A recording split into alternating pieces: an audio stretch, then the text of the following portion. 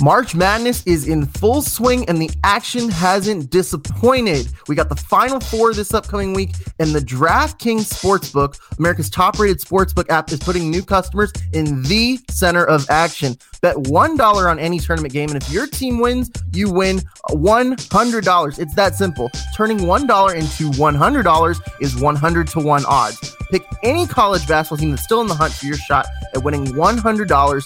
All it takes is a $1 bet, and that team is winning their next game. There's no better way to put your college basketball knowledge to the test than to put your money where your mouth is with the DraftKings Sportsbook. DraftKings is secure, safe, and reliable, so you can deposit and withdraw your funds at your convenience. Download the top-rated DraftKings Sportsbook app now and use promo code TBPN when you sign up to turn $1 into $100 if the college basketball team of your choice pulls off the win. That's code TBPN to turn $1 into $100 for a limited time only at DraftKings Sportsbook. Must be 21 and older in New Jersey, Indiana, or Pennsylvania only. New customers only. Restrictions apply. See DraftKings.com/sportsbook for details. If you have a gambling problem, call 1-800-GAMBLER or in Indiana, 1-800-9-WITH-IT.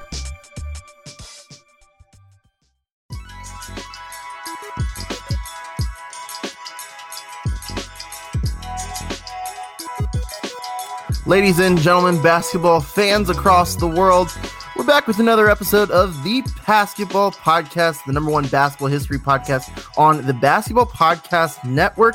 And we're number one because we are the only one. Jeremy Brenner here, and we are continuing Derrick Rose Week on the Pastketball Podcast with David Schuster, Mark Schanowski of the Sharpshooters Podcast, also a proud member of the Basketball Podcast Network. Gentlemen, thank you for sticking around with me, and we're going to pick up right where we left off in our previous episode. Go check that out on your podcast app of choice. If you haven't already listened to this one, it will definitely set the table for you for this one. So when we left off yesterday, we were talking about a little bit about Derrick Rose and how he's going to be remembered in his career.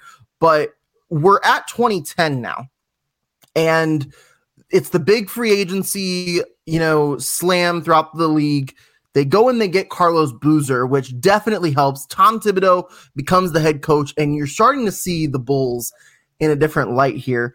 And they take the number one spot in the Eastern Conference. What changed that year for the Bulls? It can't just have been Carlos Boozer changing them from a 500 team to a 62-win team. What was special about that 2010-11 year that really changed things for the Bulls? I mean, obviously, Derrick just kept getting better and better. I'm 22 years old, as we mentioned previously, the youngest MVP in league history. He averaged 25 points, eight assists, I think it was, or give or take. I mean, Tom Thibodeau also, if we say Derrick Rose was the star, I mean, I hate to say it, but Tom Thibodeau as the coach was the co-star. I mean, he was just one of those kind of coaches that just pumped them all up. And, he probably beat him too hard down also, to be honest with you. But, I mean, he just brought a winning attitude to that team, and they just got better and better as the season went on. They coasted the first couple of rounds of the playoffs, and then ultimately they ran into Miami. Yeah, Tom Thibodeau did a great job of galvanizing that team. He helped Luol Deng and Joakim Noah develop into all-star performers when no one really knew what their ceiling were when Vinny Del Negro had his 2 500 seasons as head coach. But, we talked in the last episode about the fact that the Bulls came up short in free agency with LeBron joining forces with Dwayne Wade and then Chris Bosh as well coming to Miami. And so the Bulls had a ton of cap space. They did sign Carlos Boozer, but they used the rest of the money to fill in the bench, and it became known as the bench mob in Chicago with C.J. Watson and Ronnie Brewer and Kyle Korver and Omar Ashik and Taj Gibson, who had been drafted previously. So that group really helped them stay strong for 48 minutes and really changed the momentum in a lot of games. And the Eastern Conference Finals in that year, they squared off against the Heat, and they ran them out of the United Center in Game 1. They just destroyed them in the first game after they had beaten Miami all 4 times in the regular season. And everyone thought, hey, the Bulls are going to the finals. They got a chance to win a championship in Thibodeau's first year. But they lost a couple of close games coming up after that, and then it wound up losing 4 straight and getting knocked out. And, of course, they never got back to the conference finals again.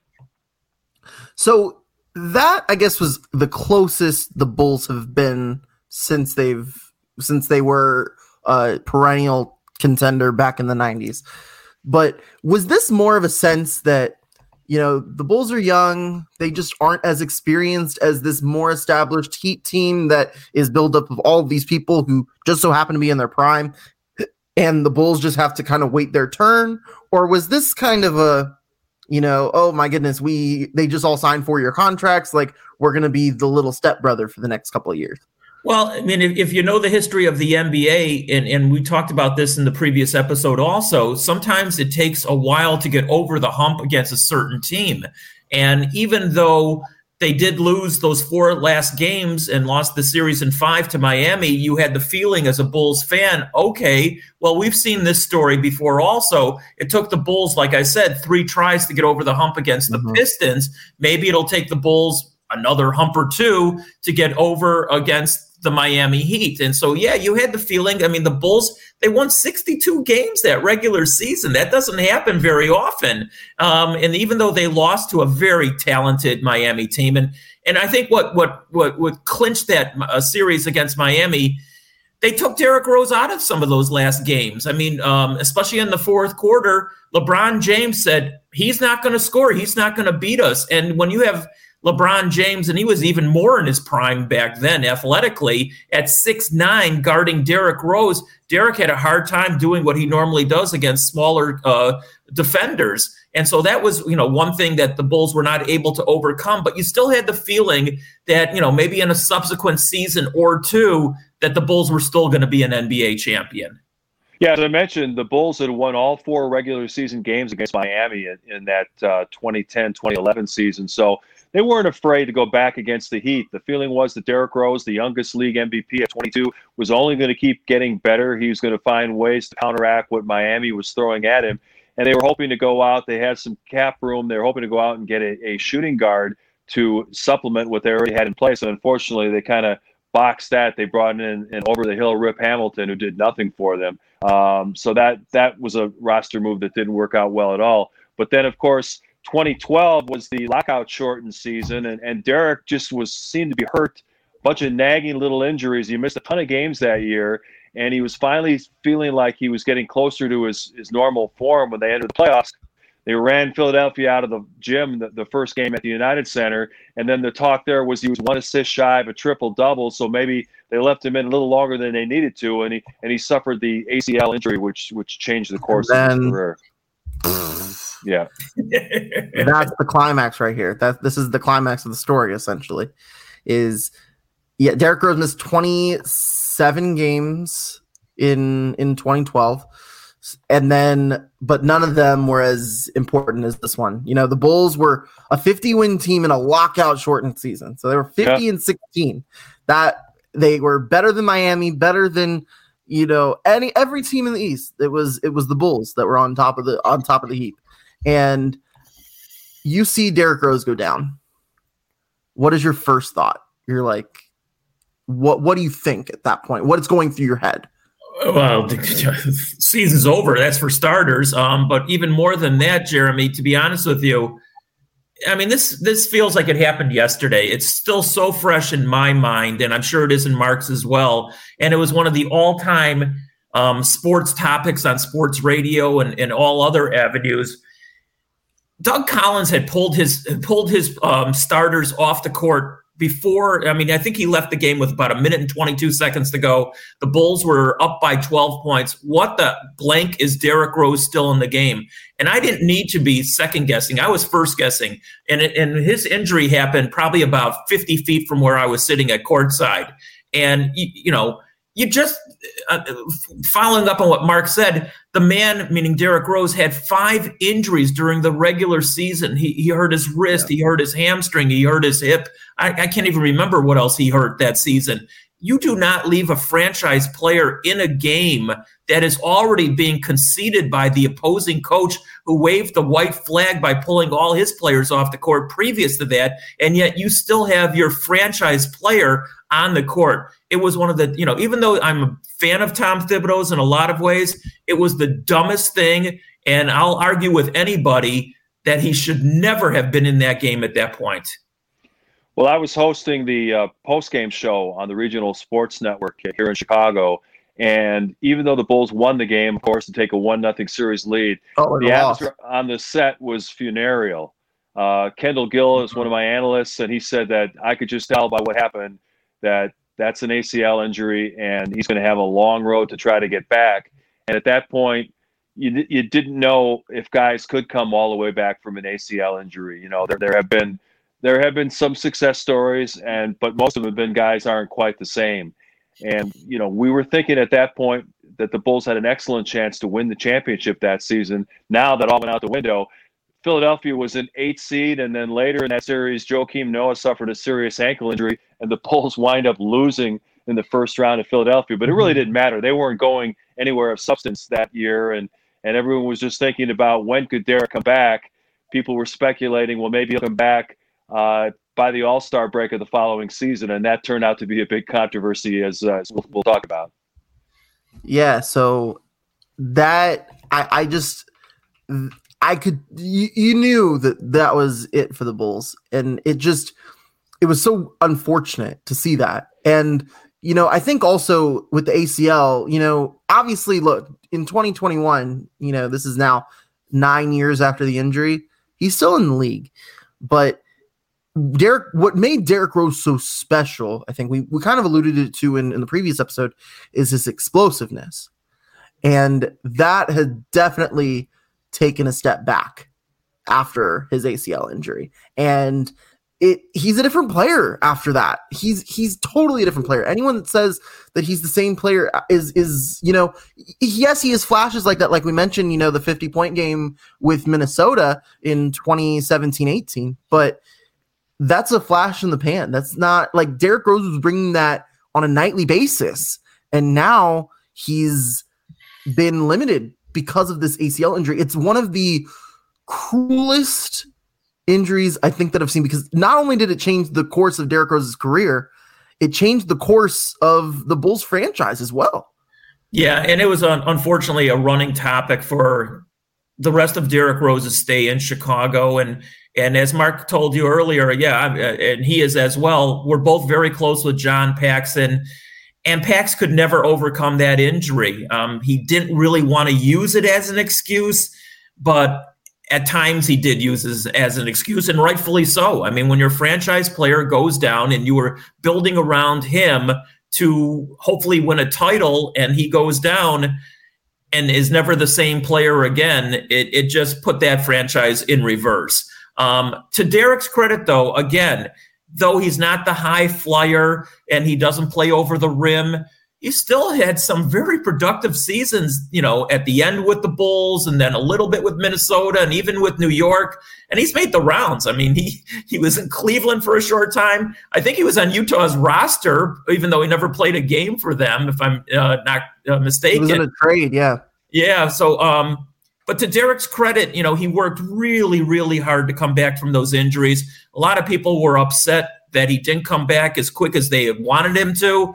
But I understood after talking to a lot of people over time, and Mark will probably back this up as well, whether it was Derrick's family or whether it was Derrick's representation, they were nervous about him getting re-injured. And specifically with Tom Thibodeau, they were nervous about, you know, because Tom Thibodeau has had this history then and even still now of running players into the ground. And with the injuries that Derrick had to throw him back on the court and have Thibodeau potentially run him into the ground again, that was just a risk that they weren't willing to take, at least right away. So that's why Derrick Rose, for so many other reasons, did not come back as quick as many people had wanted him to.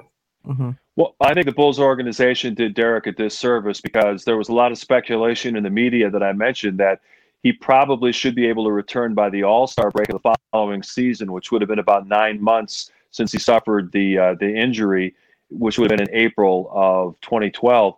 And Derrick never said too much. I think he did a news conference on media day, and then we didn't hear from him for a long time.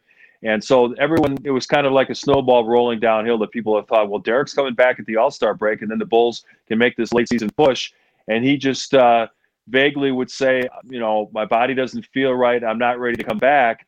And the Bulls organization never really made that definitive statement that all we care about is Derrick Rose's future. We don't care if he comes back this year or not. They did let the media know that he had been cleared by their medical team, and that put the onus on Derrick to try to get back on the court. As it turned out, he never did play in the 2012-13 season. Mm-hmm. He comes back in 13-14, and 10 games into his return, he suffers the MCL tear on his other knee, his good knee, his right knee, and then the Bulls there immediately put out a statement the next day saying Derrick Rose is going to have surgery to repair that instead of just trying to clip off the affected area, and he is out for the season. So the Bulls learned from their past mistake, but unfortunately you had a player in his mid-20s left with devastating injuries to both of his knees. Yeah, it's just it just one thing after another. It's like almost a snowball effect at this point. It's, you got the small little injuries that piled up in 2012. Then he gets the big one, the big ACL, and then it turns into the MCL, the meniscus, all of that. And now it's just he's going downhill at this point. But I will say that when he did come back in Chicago, there was a sense of redemption there, especially in the 2015 playoffs when the Bulls were, I want to say the Bulls were they a 3 seed that year or something like that? They were playing against the Cavs in the second round. They were in the second round, and I think it was game 3. The Bulls had the ball, time winding down. Derrick Rose has the ball in his hands.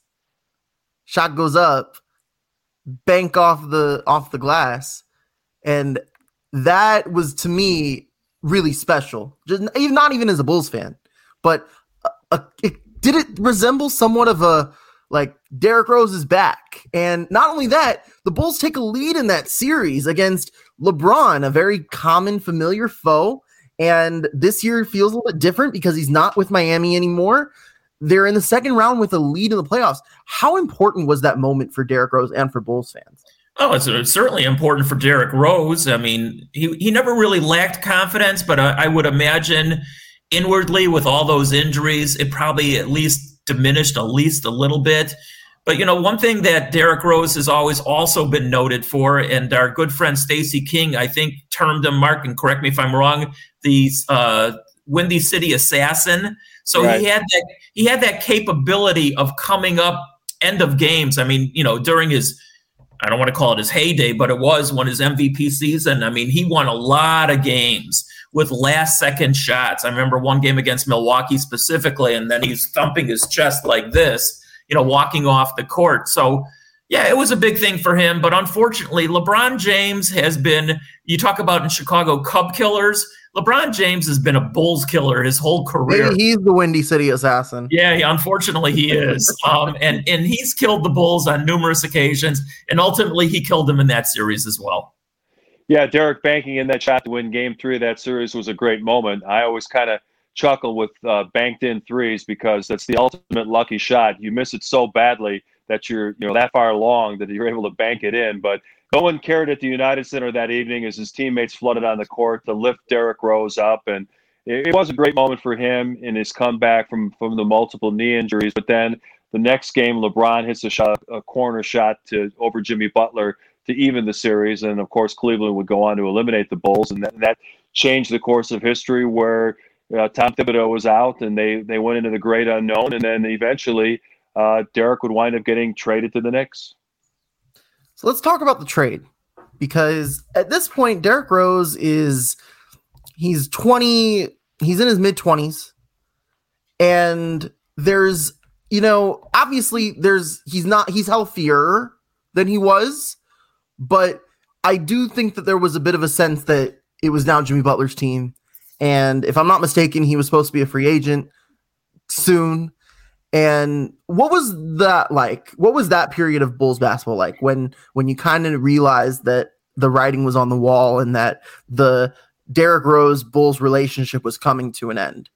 I think John Paxson finally, in his own head, said, the time has come where we have to move on. I mean, I would imagine that John Paxson had many, many sleepless nights with all Derrick Rose's injuries and everything that went into that saga, if you will.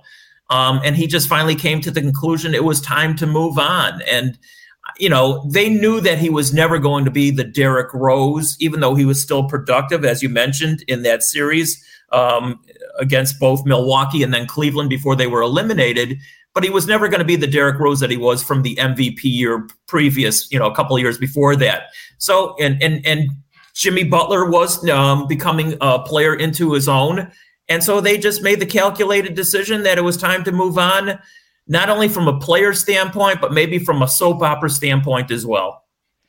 Yeah, that was a strange time. As I mentioned in our last episode, they tried to recruit Carmelo Anthony in 2014, thinking that he could take some of the scoring burden off of Derrick Rose and make the Bulls a more well-rounded team and give them a chance to compete against LeBron and the Heat, and then eventually the Cavaliers in the Eastern Conference. But that didn't work out. They ended up signing Pau Gasol instead, and Pau had 2 really good years in Chicago. He made the All-Star team both years, and there almost was a little bit of a click where it was Derrick and Joakim Noah on one side, it was Jimmy Butler and Pau Gasol on the other, and there was a little bit of sniping back and forth. There wasn't really what you would call locker room harmony, and it was clear after they got eliminated by Cleveland in that playoff series that something had to give. And Thibodeau was the first piece to go, and then Fred Hoiberg comes in and tries to make it work with Derrick Rose, who was not at the height of his powers, and things just didn't work out. And the trade to New York, even though we kind of anticipated something could happen, it still was a shock. I remember I was on the air. We did like a 90-minute show, and people were just couldn't believe that Chicago's favorite son was being traded to the Knicks, who at one time were the Bulls' biggest rival. So it was a strange chapter. And then Derrick went to New York. He didn't really fit in well there. He had the famous incident where he left the team for a day, and people were wondering what was going on and what was going on in his head. Was he thinking about retiring? And his career kind of spiraled downwards. And it wasn't until he got back with Tom Thibodeau, ironically enough, in Minnesota, where he finally accepted the fact that he had to come off the bench. He had to play limited minutes. He could not be the spectacular highlight player he used to be. And that got him in this current chapter where he is a productive bench player and is being welcomed by a number of organizations. Right now, of course, he's back with Tibbs in New York. And isn't it interesting, guys, that, even though I went out of my way to say that I think Tom Thibodeau did him wrong by keeping him in that game, that Derrick Rose, when the injury occurred the first time around against Philadelphia in the postseason, but Derrick Rose on 4 different occasions now has signed on to be with Tom Thibodeau, twice in New York, once in Minnesota, and, originally with the Bulls. So, the two of them have a relationship that I can't totally identify with, but it's obviously a strong one. And so looking back on everything that we've talked about from last episode to this episode, Derrick Rose and his legacy in Chicago is obviously a great one. It may not be on the same level as Michael Jordan, but if you add on the fact that coming into growing up in Chicago at Simeon High School and being the youngest MVP, the first real true face of the franchise post Michael Jordan, kind of taking that, I guess, exterior that, you couldn't, mess with like you could still be good with the Bulls and there isn't like this shadow. He kind of took that shadow and shoot it off to the side in a way. If we look back in 20 years from now, 15, 20 years, where do we see Derrick Rose in his Bulls career or in Derrick Rose's career long-term? I like throwing a loaded question at my guests at the end, so I'm going to do it right now. Is Derrick Rose a Hall of Famer? He'd be the first guy to win an MVP award who doesn't go to the Hall of Fame, and unfortunately, I don't think he's going to go to the Hall of Fame. If I had a vote, Mark, I don't know, Mark, what would you do? I think the Basketball Hall of Fame is the easiest of the major sports to get into. It's kind of a unique setting where it's not different levels to the Basketball Hall of Fame. They've got college stars, international stars, women's stars, and to me, it seems like some of the guys that are getting in there are, maybe a little bit of dubious deserving of that honor. I think Derrick has a shot. Ultimately, probably not. But if you talk about his Bulls legacy, if you're talking about a Bulls Mount Rushmore where you've got the four heads on there, I think Derrick Rose would be one of them. If things can change, and they will over time. But I think if you talk about a Bulls Mount Rushmore, it's probably Jordan, Pippen, Phil Jackson, and Derrick Rose.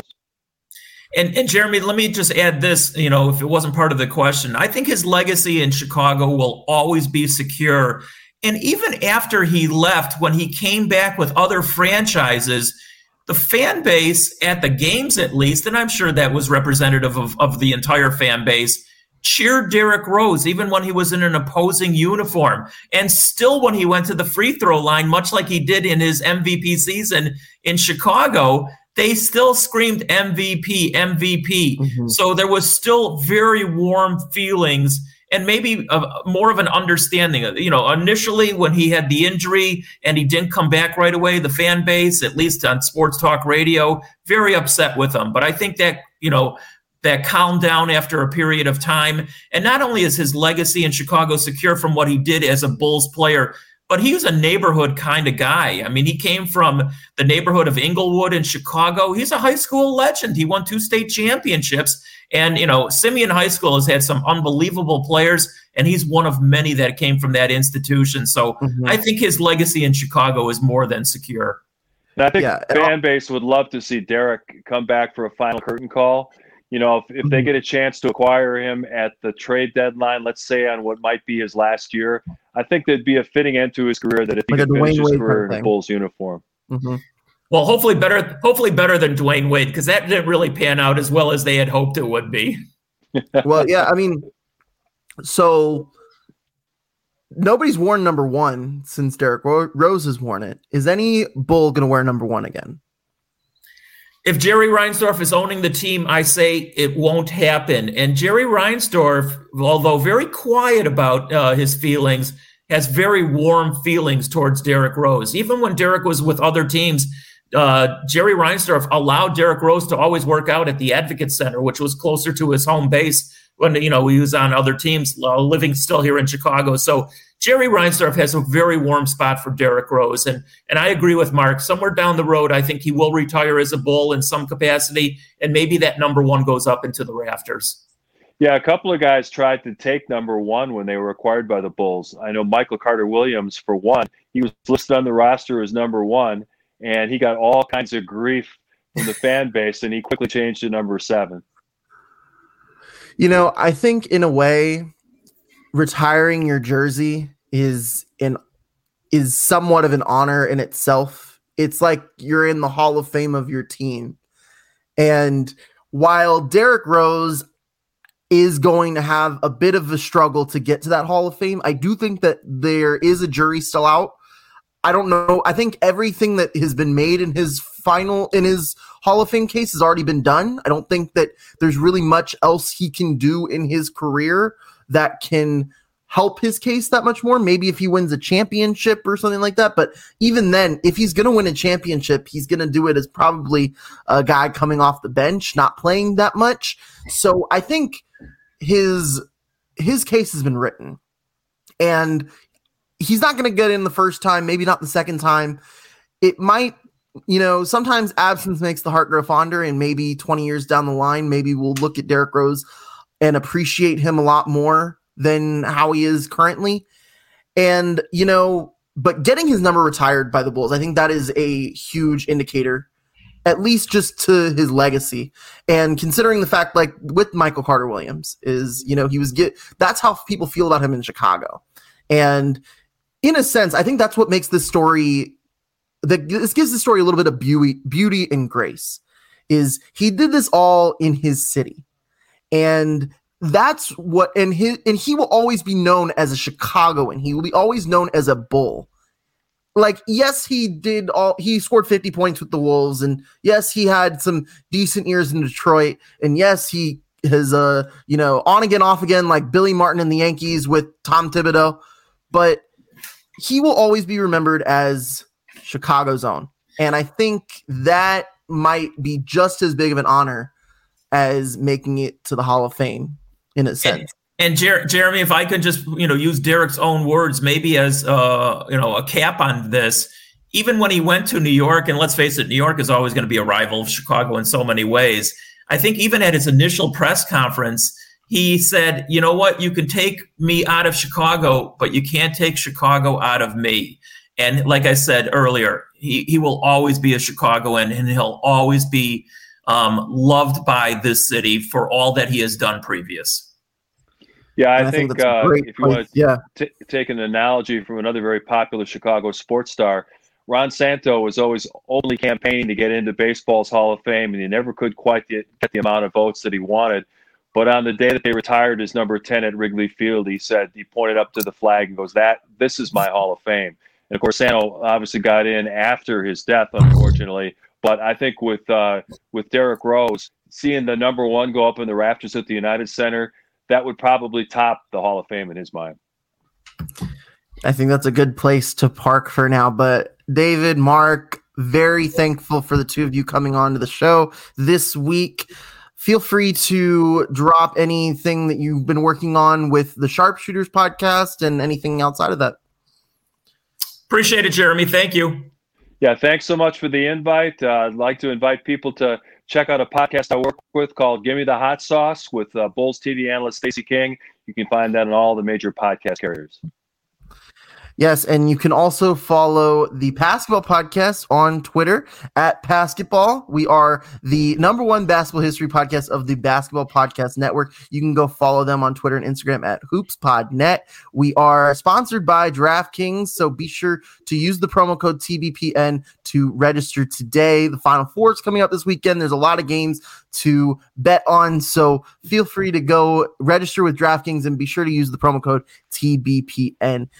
Guys, thank you so much for coming to Pastketball this week. Thank you to the listeners who tuned in this week. We are giving episodes every Tuesday and Wednesday, diving into some of basketball's greatest stories. So we'll have to find out next week to figure out what stories coming next. So be sure to tune in, subscribe, and download the podcast in your podcast app of choice. Thank you so much to everyone for this episode of the Pastketball Podcast. And until next time, rewind and be kind.